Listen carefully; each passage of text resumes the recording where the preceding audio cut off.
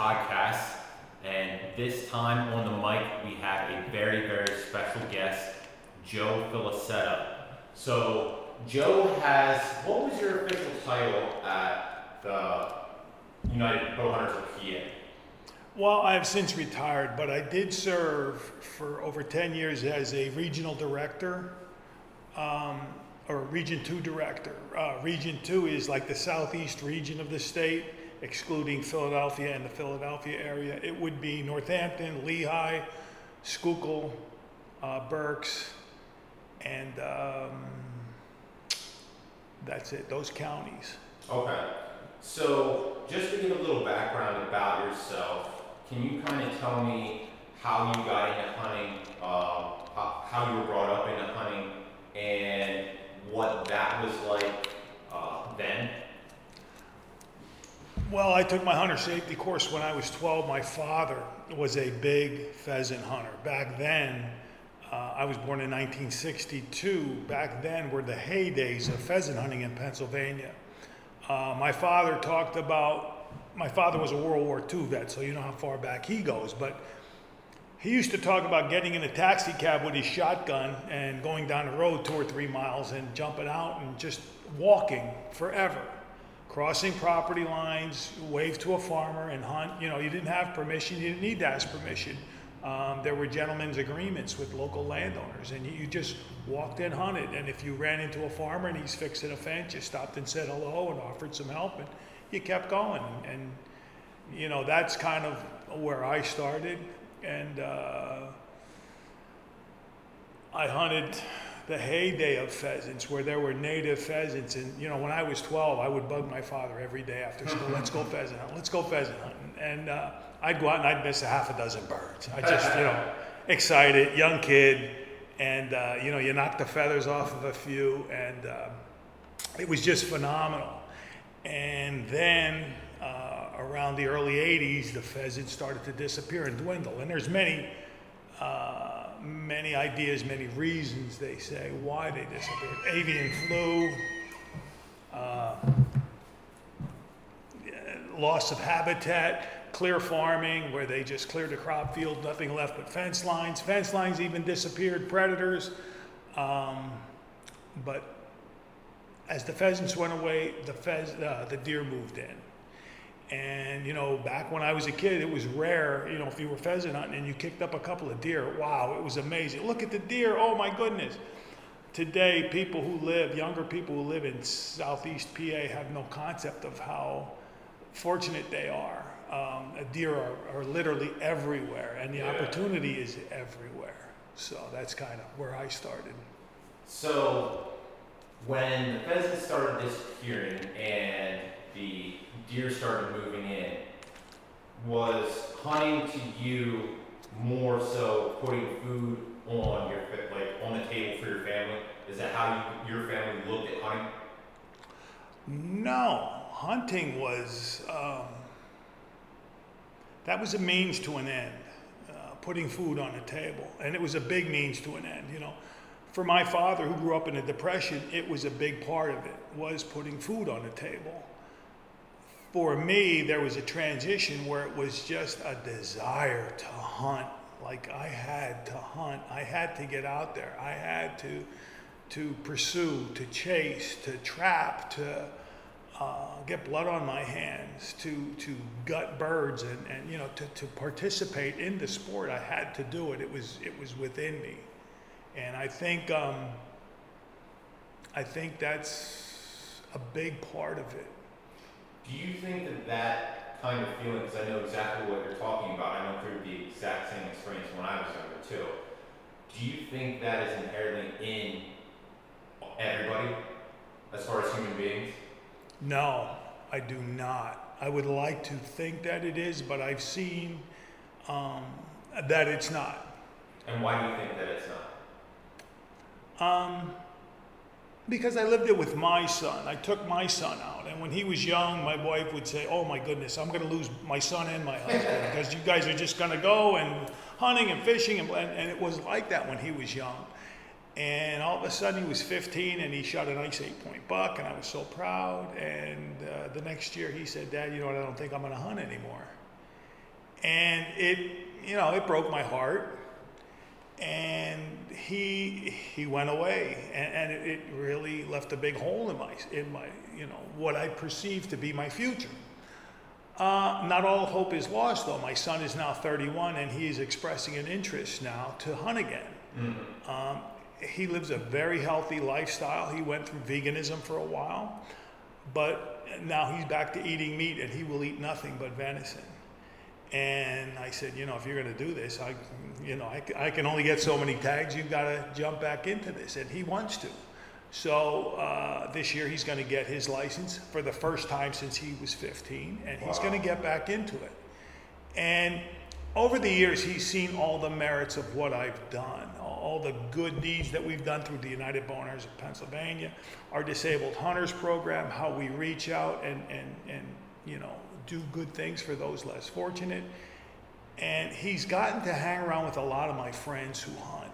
And he sees that intimate relationship and companionship of like-minded outdoor enthusiast hunters. And I have to say, Torrin, it's unmatched out there in society. It's unmatched, as you probably realize. The relationships you build at deer camp, are relationships that last a lifetime. Mm-hmm. And they're deep. Mm-hmm. They're deep. Yeah, without a doubt. So now that you're going into this season with your son and he's getting back into it, do you have a different outlook going into the 21-22 season, looking at it differently, now that you have your son to tag along with you and basically go through those things again? Yeah, let me backtrack on that thought a little bit. I think as hunters, we all go through seasons. I'll say seasons. We start out in our youth, our first 10 years, where we're just like that young buck. We're running around. We can't get enough of it. We just want an opportunity. Then we go through that season where maybe we're into big antlers, and we just do everything and anything to chase those big antlers. And then we go through another season where it's something else. It's more, we find more of a connection, and it's more about the experience. And I think it all wanes, like that whole trophy and all that starts to go away, and other things start to take priority. And that's where I am now with my son. I'm now back to hunting with the stick bow, so instead of waiting for a good Pope and Young buck, I'm going to shoot the first decent buck that gives me an opportunity with the stick bow. And I'm going to fill the freezer, and I'm going to set time aside to mentor and teach my son again, and more give back to him and pass on those things. There's so many rich values. Oh yeah, absolutely. Aside from the antlers and all that, there's so many rich values that I want to pass on. I want to rewind here a little bit. So, when did you start getting into bow hunting? Because I know you're a very avid bow hunter. From the very beginning. Really? Yeah, from 12 years old, and my father didn't bow hunt. I found a neighbor, a guy who had a bow, gave me a bow. It was, a $15 stick bow and some wooden arrows, and I shot and shot and shot, and I missed a bunch of deer. And when I was 15, I finally shot a doe with a bow. I killed a doe, and I shot her at dusk, and I got home, and I told my dad, and I gathered up my buddies, and I didn't know anything about blood trailing, so I got all my buddies who were even non-hunters, and we went out. There was 8 or 10 of us with flashlights going through the field at night, and after about 150 yards, we came upon this doe, and it was such an experience to be 15 years old, and you hit a doe, and you made a good shot, and your blood trailing, and the anguish and anxiety of, I might not find this thing. And then you find it, and the highs of that. And to say it was just a doe, I get goosebumps thinking of that experience. It was phenomenal. And then to get it home, and for people to say, that kid shot a deer with a bow, because again, Torrin, like I said, there were no deer around here in Southeast PA back then. And I was like a hero. I shot a 75-pound doe with a bow, and with a stick bow, and I was hooked ever since. How many people were bow hunting then, too? the ratio was way down. It would maybe be 5% of all hunters were actually bow hunting. Isn't that wild compared to today? It is, and that's all technology based, I think. You For know, sure. the challenge, you absolutely, I remember talking to a couple of my buddies who bow hunted, and it would be before the season. I'd say, hey, you guys going bow hunting? They'd say, no, I haven't practiced this year. I haven't shot my bow, so no, I'm not going to hunt. Because to be proficient with a stick bow, you had to shoot. You had to be committed. Today with the crossbows and compounds, you know, you sight them in, you hang them in the closet, and next year you pull it out of the closet and it's ready to go. So there's, you know, that intimacy, that connection isn't there like it was back then. If you didn't have the discipline, and you didn't put in the time, you didn't bow hunt. And a lot of guys didn't have the time, so they never took it up. Yeah, no, you can definitely see that. 9% agree with you. What do you think about that kind of intimacy going away from the sport? Like, for example, I would say, not for everybody, but in today's culture, a lot of people want it easy and want it right away, where you're not necessarily building the skills to make you successful. You're not going through those hardships, cutting your teeth, then becoming successful, learning on all those mistakes, and becoming a better overall hunter. Do you think, like, in my opinion, that's one of the most, trying to think of the correct word, that's one of the things that I see hunting going in a direction that really saddens me. Like, the way that I grew up, I was taught that you build the skills in the woods, you failed in the woods, and less of it was built off of the easy button or taking shortcuts. Yeah, I'm right with you on that. When I was a kid, again, nobody bow hunted. When we rifle hunted, I hate to say that it was colder back then, but it absolutely was. I mean, winters, you know, around here we have in construction, they say you have to put your footers in 36 inches down because the frost line is at 36. Well, in the last 20 years, we haven't even had a 1-inch frost. Those rules were made back then when in November you got a frost. It was freezing, it was cold, and it was cold all winter. And I remember deer hunting when I was told as a kid, you were taken to a tree and you were told, hey, you stand here, don't move all day. And it was 15, 20 degrees out, and you stood by that tree all day. How many kids could do that today? Yeah. And you know what? You loved being there because you might see a deer. Yeah. You might see a buck. Today, how many kids could do that? My generation all did that, and we loved that. I'm with you on the quicker, faster, easier, and I have an unpopular view amongst some people about our mentored youth hunt here in Pennsylvania, where you can take a child out as a father at whatever age you want. I started hunting at 12. That was the rule back then. And I remember taking my hunter safety course, and it was a 2-day course. And at the end of the 2 days, they took you out to a rifle range and they let you shoot a rifle. And they let you shoot a 12-gauge shotgun. And I remember that was a lot for me to shoot that shotgun at 12. I can't imagine somebody 6, 8, 10. I need to see the statistics that show that that this whole mentored youth program is actually retaining hunters 10 years down the road. Okay? Sure, it's bringing a lot of kids in now.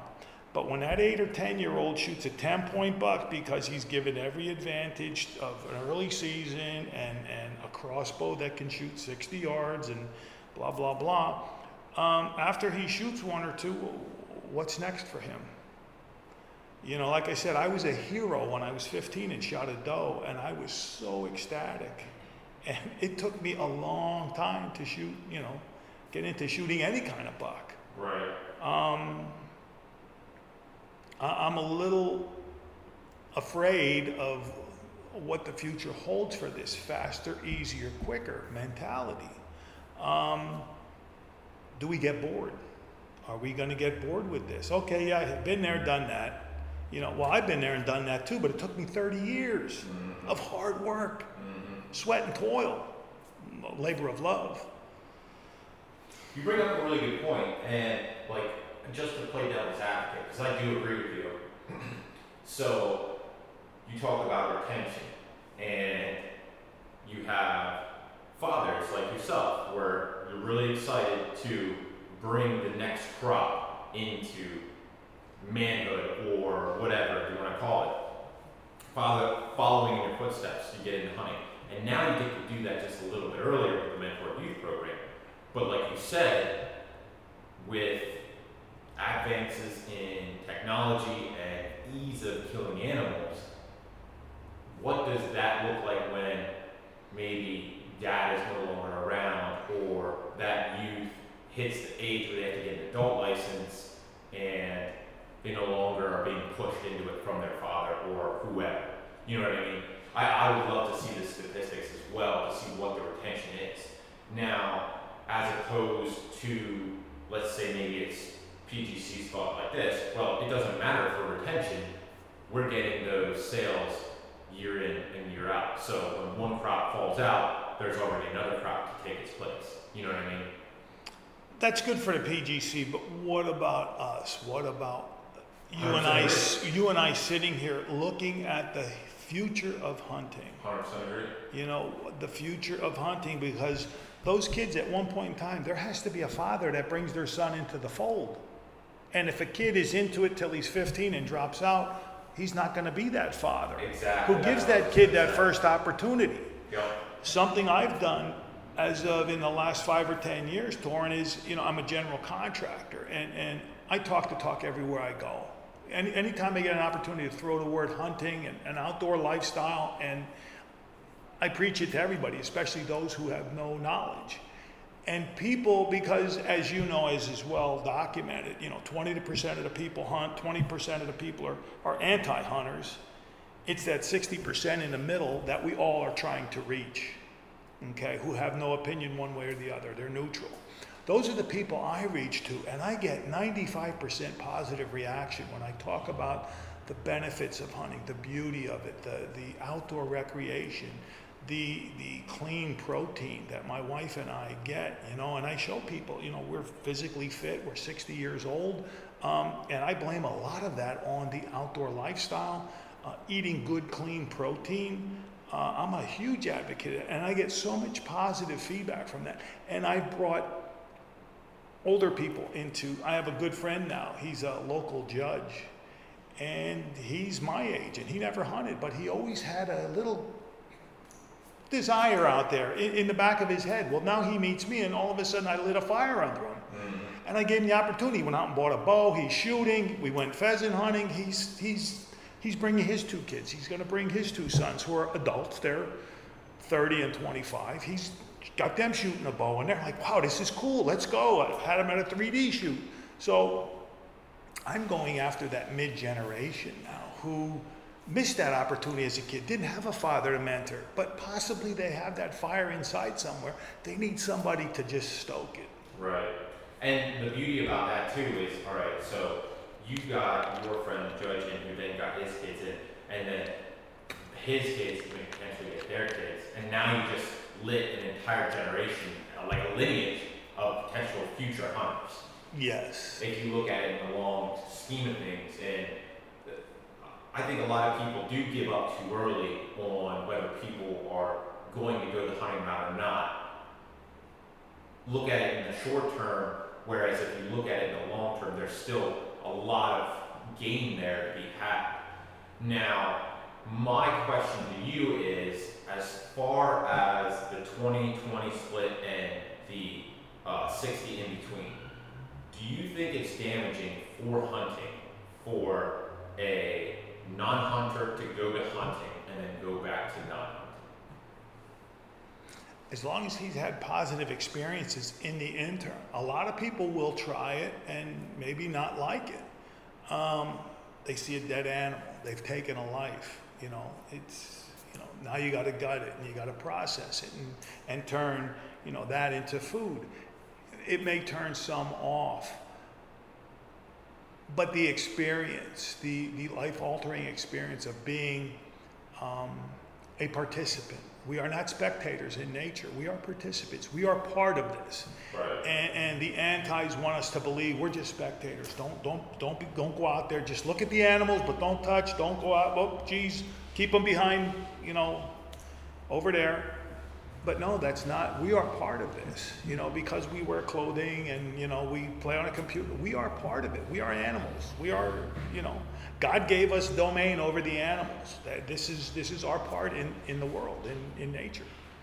I always get in debates with my friends about hunting recruiters, I call them, and if they don't take the right steps in helping retain the people that they're recruiting, that they should be held accountable because, one, either they're not providing enough education for their recruited to be successful, and ultimately that leaves like a bad case for that once non-hunter who came to the hunting side then goes back to non-hunting, and now maybe they're an anti-hunter because of that poor experience. Do you think that I have any validity there? That's kind of a tough one. It's kind of a tough one. I think it's an opinion that lives within you. I think it's valid, but not wholeheartedly.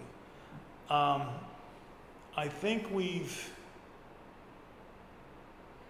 I'm trying to think of the right words now. I think we've kind of softened ourselves to society. And I don't think that's a good thing. I don't want to use the word loud and proud, but yeah, I think we need to be loud and proud. I don't think we need to hang a buck on the front of our truck anymore, but I think we need to speak. When we go to a social event, I think, because I do all the time, and I get like zero negative pushback, but I think too many people are afraid because they're going to hurt somebody's feelings. The old cancel culture thing. Right. I think we have to not do that. Ted Nugent rubbed some people wrong. But you know what? When he's not around anymore, who's going to speak for our rights? He's loud and proud. But you know what? He eats venison and he talks the lifestyle, and he'll go up against anybody. He's been on The View, and he'll talk to anybody. Oprah Winfrey, and he's very articulate, very intelligent, and he speaks of our lifestyle and how beneficial it is, and how, these animals were put here for us to eat. If we don't kill these whitetails, somebody's front bumper is going to kill them. Animals don't live forever. We know the average life span of a deer is 4 or 5 years tops. They succumb to something. If we don't, disease gets them something. We need to get that message out to those people in between. And like I said, loud and proud. Don't be afraid. Big smile on your face when you speak. And I think, so I did a talk a couple months back for a Kiwanis club, and it was based around certicide, but a lot of it with my biology background ended up going towards wildlife management, but I related it to hunting. And how much non-hunters don't grasp the concept of what nature really is, really blew my mind. Now, I've experienced it before, but I've never experienced it to that amount. So one of the big things was brought up about CWD. It's there's this disease going out there, and it's spreading all across the entire country, killing deer, stuff like this. Well, you literally just mentioned how on a long side, if a deer makes it to 4.5, 5.5 years old in a wild population, that's extremely long. I told the guy, CWD doesn't even start to take effect till a deer hits 7 years old plus. So all this hoopla about necessarily that shows maybe just how unaware they are, but then not understanding. So I explained the exact same reversal of that. In order to reduce a population, especially a population where they're producing at least one offspring, you need to have a 60% mortality rate. We don't even come close, and as hunters in general don't even come close to affecting populations like that anymore. It's the things like cars, disease, that's what really knocks it back, and being able to understand that if you don't keep populations in check, especially with the North American model of conservation, it's not the hunters that are hurting the animals, it's animals dying of starvation, it's animals dying of disease, it's animals getting mangled by cars, Right. stuff like that. That entire community walked away with a completely different light of how, one, animals in the wild die, and then two, basically how hunters harvest animals, and it's beneficial for the conservation of the herd, of the population, and how integral they are. So, enough about that rant. I want to rewind here again, and I want to talk about the easy button. So before we got on the air, we were talking about the internet and how it affects hunting, and how I believe it can be a double-edged sword. But I want you to kind of talk about how you went down the rabbit hole of the internet and how it helped you in hunting as far as information and information highway. Well, I'm going to be 60 years old in February, so I grew up totally without the internet. When I was young, up until, 35 or 40, you hunted with the tools you had on you, a knife, a bow, a gun, whatever. That's it. Today, everybody has a smartphone with 45 different apps on wind direction, maps, OnX. I mean, we can go on and on. You want to check your deer, you check them in on the phone. So I started with nothing, and now I'm trying to keep up with technology, but as I'm getting older, technology is starting to get away from me a little bit. But I was here in the infancy of the internet, when computers and the internet was in its infancy, and I was one of the first people that I know in my network of friends back then who had a computer. $2,500 or $3,000. I remember, wow, I mortgaged the house for this. And my son said, "We got to have it, Dad. We got to have it." And, he was brilliant. And back then, I jumped on and thought, let me look into what I can do for hunting. So I start typing in, like deer hunting in Kansas, and boom, these websites start popping up. And next thing you know, I'm connecting with people. I'm talking. I'm getting on. Back then, chat rooms with people from other states. And hey, I'm Joe from Pennsylvania, and I'm thinking about coming out and hunting the Midwest. And back then, so many people were willing to talk to you, and I was amazed at that. That people would strangers would throw all this information, and I got a, back 40. If you ever get out this way, we can, we got some big whitetails and da da da da. And I was amazed, and I started doing it. I started making connections. And friends of mine, and back then I was a soloist. I did, because nobody, I don't want to say this bragging, but nobody could keep up with me. I had this fire in me that I could just jump in my truck and go with a sleeping bag, some clothes, and spend a week out there. So I did that, and people would say, "Well, how could you do that? Who are you staying with out there? And are you on a guided hunt?" And I'd say, no, I'm going out there and I'm hunting. "Well, how can you do that? How did you know?" I made connections on the internet. When other people were going down other foul rabbit holes, because you could find anything on the internet, I was hunting, because that's what I do. That's what I've done since I'm a kid. That's what I'll do till I die. And I found that, and it was wonderful. And it opened up so many doors that today people take for granted. I was the first one in there doing all that, and now it's everywhere. I think today, because of its power, people have been quiet and more secretive.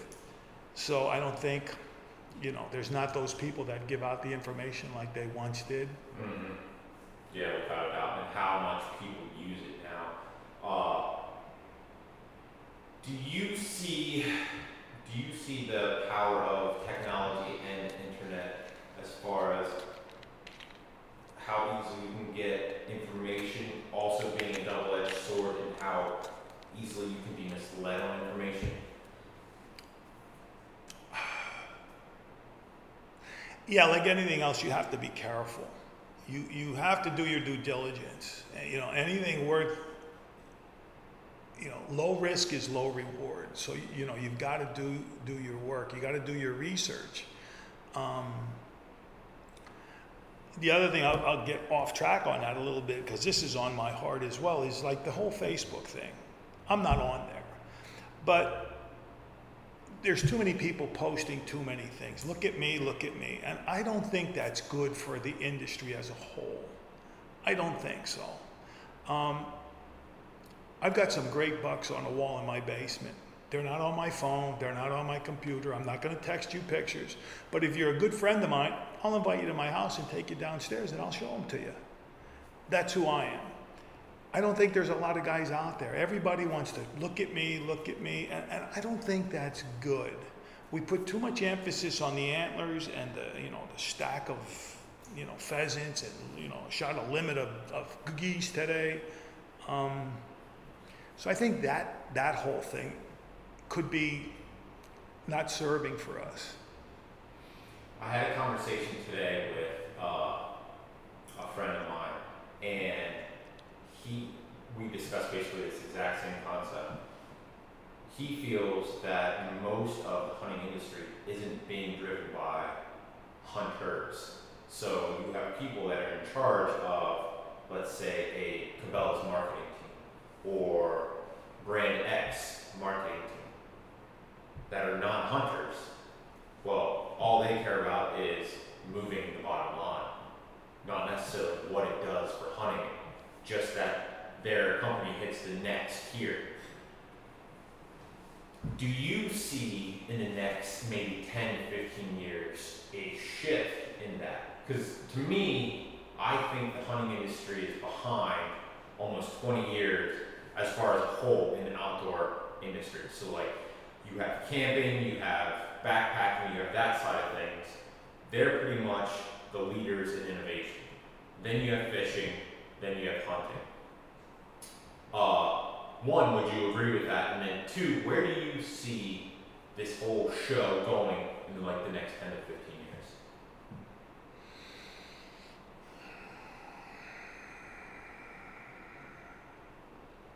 Well, I think it's like anything. It's like automobiles, do we have to keep coming up with new concepts, new ideas? That marketing sells. The bows of today, I talk about when I used to 3D shoot. Back in the day, I was when bows shot 230 feet per second, I was a 260, 265 shooter. Today, bows are shooting 320, 325. I'm still a 260 shooter. Technology has gotten better. My ability hit a wall. I think all of us have. Mm-hmm. So technology, I think,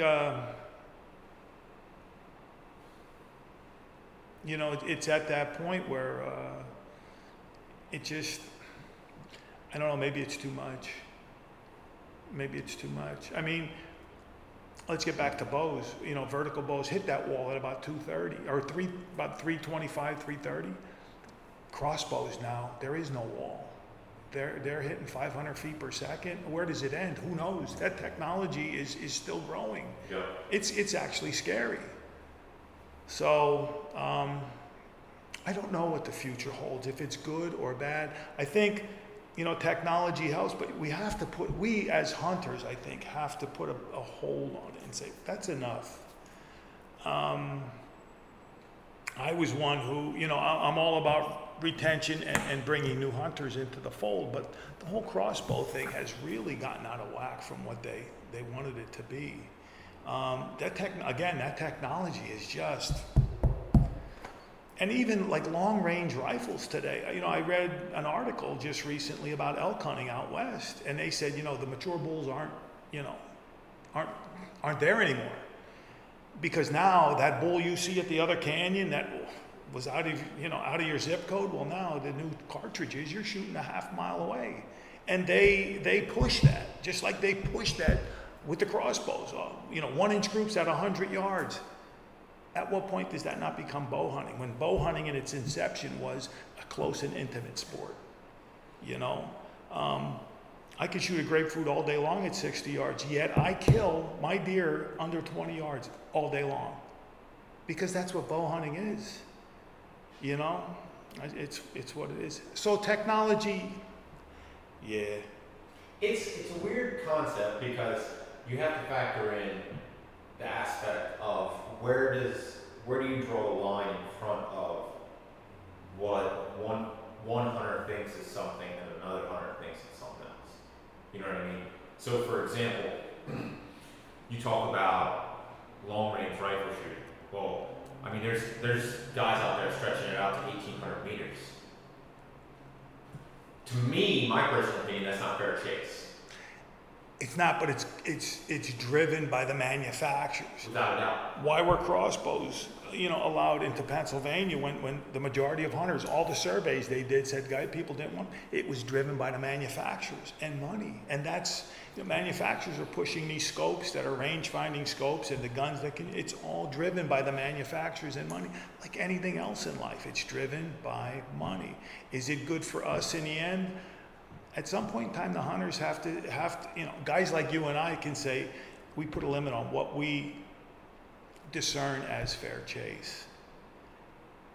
And will everybody do that? I don't know. The lore of Big Antler says I want to shoot them at, half mile away if I can, because I need to put that buck or bull on the wall. My buddy just said he bought a 300 Win Mag, I think 2 years ago, and he said, in 10 shots, he could hit the steel plate at 800 yards. It's crazy. Taking the gun out of the box, like that's mind blowing. It is crazy, isn't it? It is, and when I think of all the deer over the years that I couldn't kill because they were just outside my comfort zone, my basement would be full if I could shoot them with a crossbow. Full.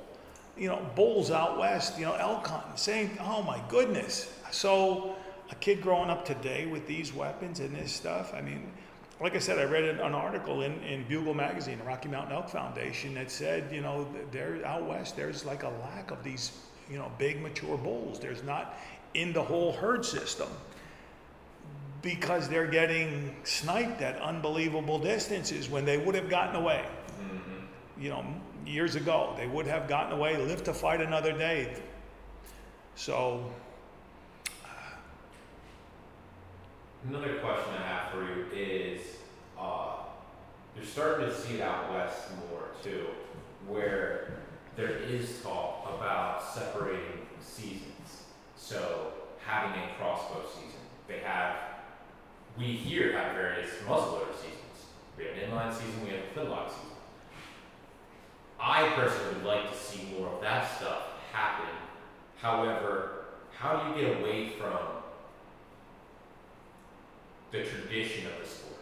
Because that's where I feel like, especially with Pennsylvania, you have such a long-standing tradition built into the community of hunters, whereas like a crossbow falls under archery.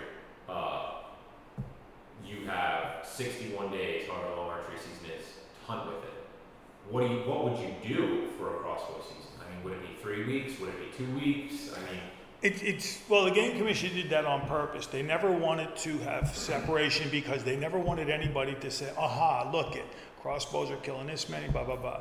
We also have the factor of, during archery season, you have the rut. Mm-hmm. Right? Yeah. So what are you going to say? Well, the crossbow guys could have the first 2 weeks in October. Oh my God. You'd have an outrage. Right. So the battle not becomes the separate seasons, but that 2 weeks of 1st of November from Halloween on, that's the coveted time. So who do you kick out of that and who do you keep in? I think that ship has already sailed. Yeah. It's kind of, I think that's kind of a moot. I don't think you could, and I think the Game Commission did that on purpose. They wanted to lump everybody together as one so that they never had to hear that and make a separation, because that, where do you stop with that? That's what's unique about Eastern hunting versus Western hunting, where you have such a large span of time to hunt, whereas like they're talking about even making a traditional season out west now. Like, that's wild to me. Mm-hmm. It's really cool. I think that's a great idea. Give the guys that are traditional hunting maybe like the first 10 days of the season, and then they can hunt the rest of archery with the regular archery groups. stuff like that, I think, is innovative. I don't know if, like you said, if we'll ever see something like that yet. One of the things I want to discuss with you is, since especially you're such a big Western hunter, how many times have you been out west? 10 or 11. Okay. So, when you first started going out, what did a tag for an over-the-counter elk cost? Probably around 500. I'm thinking. Okay. I'm thinking. So it hasn't jumped too much, but I brought up the other day that Western hunting has become the new fad.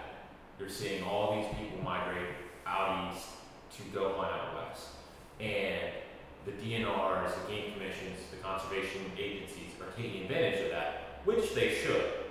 But at what point is the threshold crossed? For example, you're seeing Idaho's over-the-counter tag jump up $250 and selling out in the first week that it goes on sale. Whereas 40 years ago, I could go there and buy an over-the-counter elk tag the third week of the archery season. Yeah, and again, it's driven by money, revenues. You said not much, but when I first started elk hunting, it's doubled since then. And that's only in probably 2007, I killed my bull in Idaho. So I haven't hunted Idaho since, but your coveted tags are $1,000 today. Not even coveted, your good general tags over the counter are $1,000, wrap it up. States are getting smart. They're making you buy a small game tag or a fishing tag, combination, blah, blah, blah. They throw a couple of bells and whistles in and the price goes up over $1,000. Also, states, it's getting more difficult. It's getting easier and more difficult. I say easier because of, again, the internet and the advent of OnX maps, for example, and stuff, where people can do, you can search, you can find private land, public land. Years ago, you had to, knock on doors. You had to do, that's where I grew up. So I have the transition of both. But today, people can sit at their computer in February, March, and do all their searching and talk to game biologists in certain states and, get on chat rooms and find out, where these good canyons are and where public land starts and ends. And, like I said, some of these mapping services show you public land, private land, all the boundaries. And there you go. You walk around, with your cell phone and you can do things that when I started out, you took paper maps and a compass, and it was difficult. And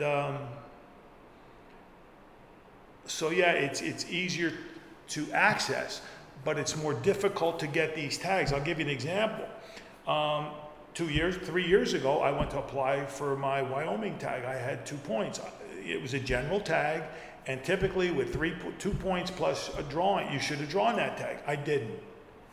I told my buddies who hunt Wyoming all the time, they're like, I can't believe that.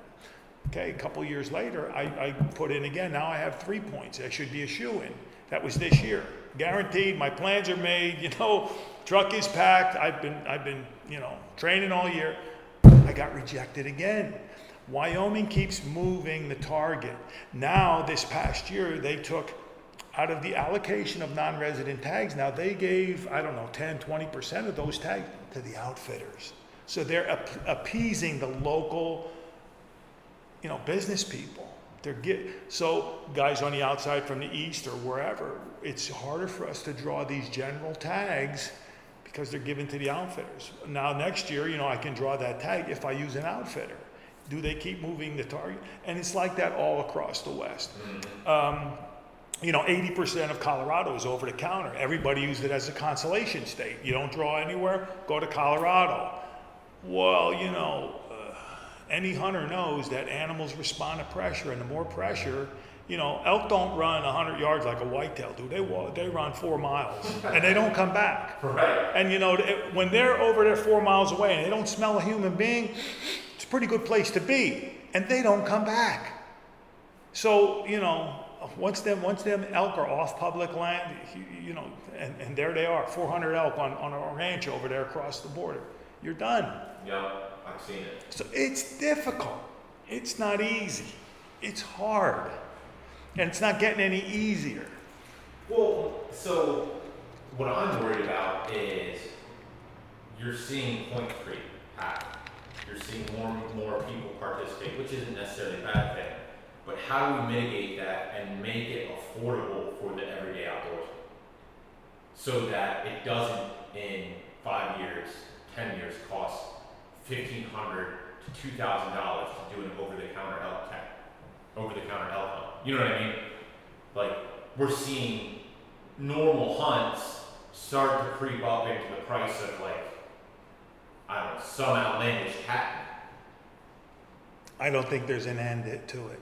That's scary. That's super scary. People working at McDonald's today for $15 an hour, elk hunts are going to be going for 15 grand. And I don't see an end to it. You know, people, there are those who can afford it. And unfortunately, a lot of people are going to be left out in the cold. See, to me, that's not the North American model of conservation. It's not. That's like Europe. It's not. And it's going to be a pay to play. Yeah, it's not. That's why I'm a big advocate for the Elk Foundation, because their model is conservation. They're trying to preserve all the public land we have. They're fighting to get easements. There's public land that's surrounded by private land that you can't access. They're working to get easements in so that we have those for the next generation, because you know, if this stuff gets subdivided and developed, you know, we're losing land. So I'm a big advocate of the Elk Foundation. They do a lot for the future of not only elk hunting, but hunting out west, all that land, mule deer, antelope, you know, sharp-tailed grouse, everything. You know, land conservation is the key. If you have the land, you'll have the animals. But if we start losing that, yeah. And you brought up, that's like really came to light lately, and I want to just kind of let the audience know. So what Joe's talking about is there's a lot of basically postage stamp public land out west where the entire perimeter is surrounded by private land. If you look at an aerial, it looks like a checkerboard. Right, exactly. And we as the public have no access to that land outside of being dropped in on a helicopter. And I think there's a couple different foundations that are working on easement access for those pieces, which, I mean, it's in the millions of acres. Millions. Yeah. Absolutely. It's wild. I had no idea that it was that large. So hopefully that really gets a good foothold and pushes forward, because that would be huge. And to that note, one of the things Torrin's talking about is working with these private landowners to get easement, just a road access in. Now, if these foundations, such as REMF and others, state land agencies, get this access, it's only temporary. It's us as hunters who have to keep that, be courteous to the landowners, because you're basically, you know, they're allowing you to drive through their property to access public land. So that's where it comes to, you know, us as the public using those easements to be courteous, you know, to do the right thing, to be, you know, close the gates behind you, do whatever the landowner, so that we ensure that these accesses it's so hard to get them open, but to ensure that they stay open. Yeah, absolutely. And this is a good segue. So we're working on an hour here, and one of the things I would like to talk about as well, but I just want to touch on it, so I want to save this potentially for down the road. So I want to talk about why it's so important to join organizations that support hunting, nonprofits, and how to go about doing your research. What would you recommend from one being an insider in an organization, United Bow Hunters of Pennsylvania, and then now being an outsider? Well, I'm still a life member, and it's a great state organization. And one thing I've always done, no matter what state I hunt in New Jersey because I live close to the Jersey border. I'm a member of their state bow hunting organization. If I go to Wyoming, I join their state organization, even if it's just for a year. Whatever state I hunt in, if they have a state bow hunting organization, I do it. I'm throwing a $25 bill out to support their cause. You know, I'm hunting there. They fought on a state level like the UBP has done here. They have a representative at every game commission meeting that speaks about bow hunting. So, hey, it's worth it to throw that $25 out there to support that organization that supports your passion. If you're a passionate if you're a pheasant hunter and you like pheasants, join Pheasants Forever. They're Rough Grouse Society. I mean, I could go on and on. National Turkey Federation. If you're a turkey hunter, support these organizations that do the grassroots work. You don't have to get out there. I mean, it's helpful if you volunteer and help these organizations, but they need your dollars. They need your dollars. For a case of beer that you're going to, buy, throw a $25 bill towards these organizations. Help them out. Right. They're the ones doing everything. They're clear cutting properties so that we can grow up some forbs for the pheasants, for the quail. They're managing forests. They're doing all that. They're prescribed burns. I mean, you name it. Throw the money towards them. Look into them, whatever your passion is. Look into these organizations and support them all. Yeah, and I 100% stand by with what Joe was saying there. If you have a passion in something particular, do your due diligence and do the research on that organization as well. Make sure that your funds or your ideologies align with that organization. That's the only other thing that I would potentially throw in there. Yeah, and with the power of the internet, there's no excuse not to. Exactly. It's so simple. Yes, exactly. It's so simple. Exactly. Yeah. All right, Joe, is there anything else that you think you want to touch on?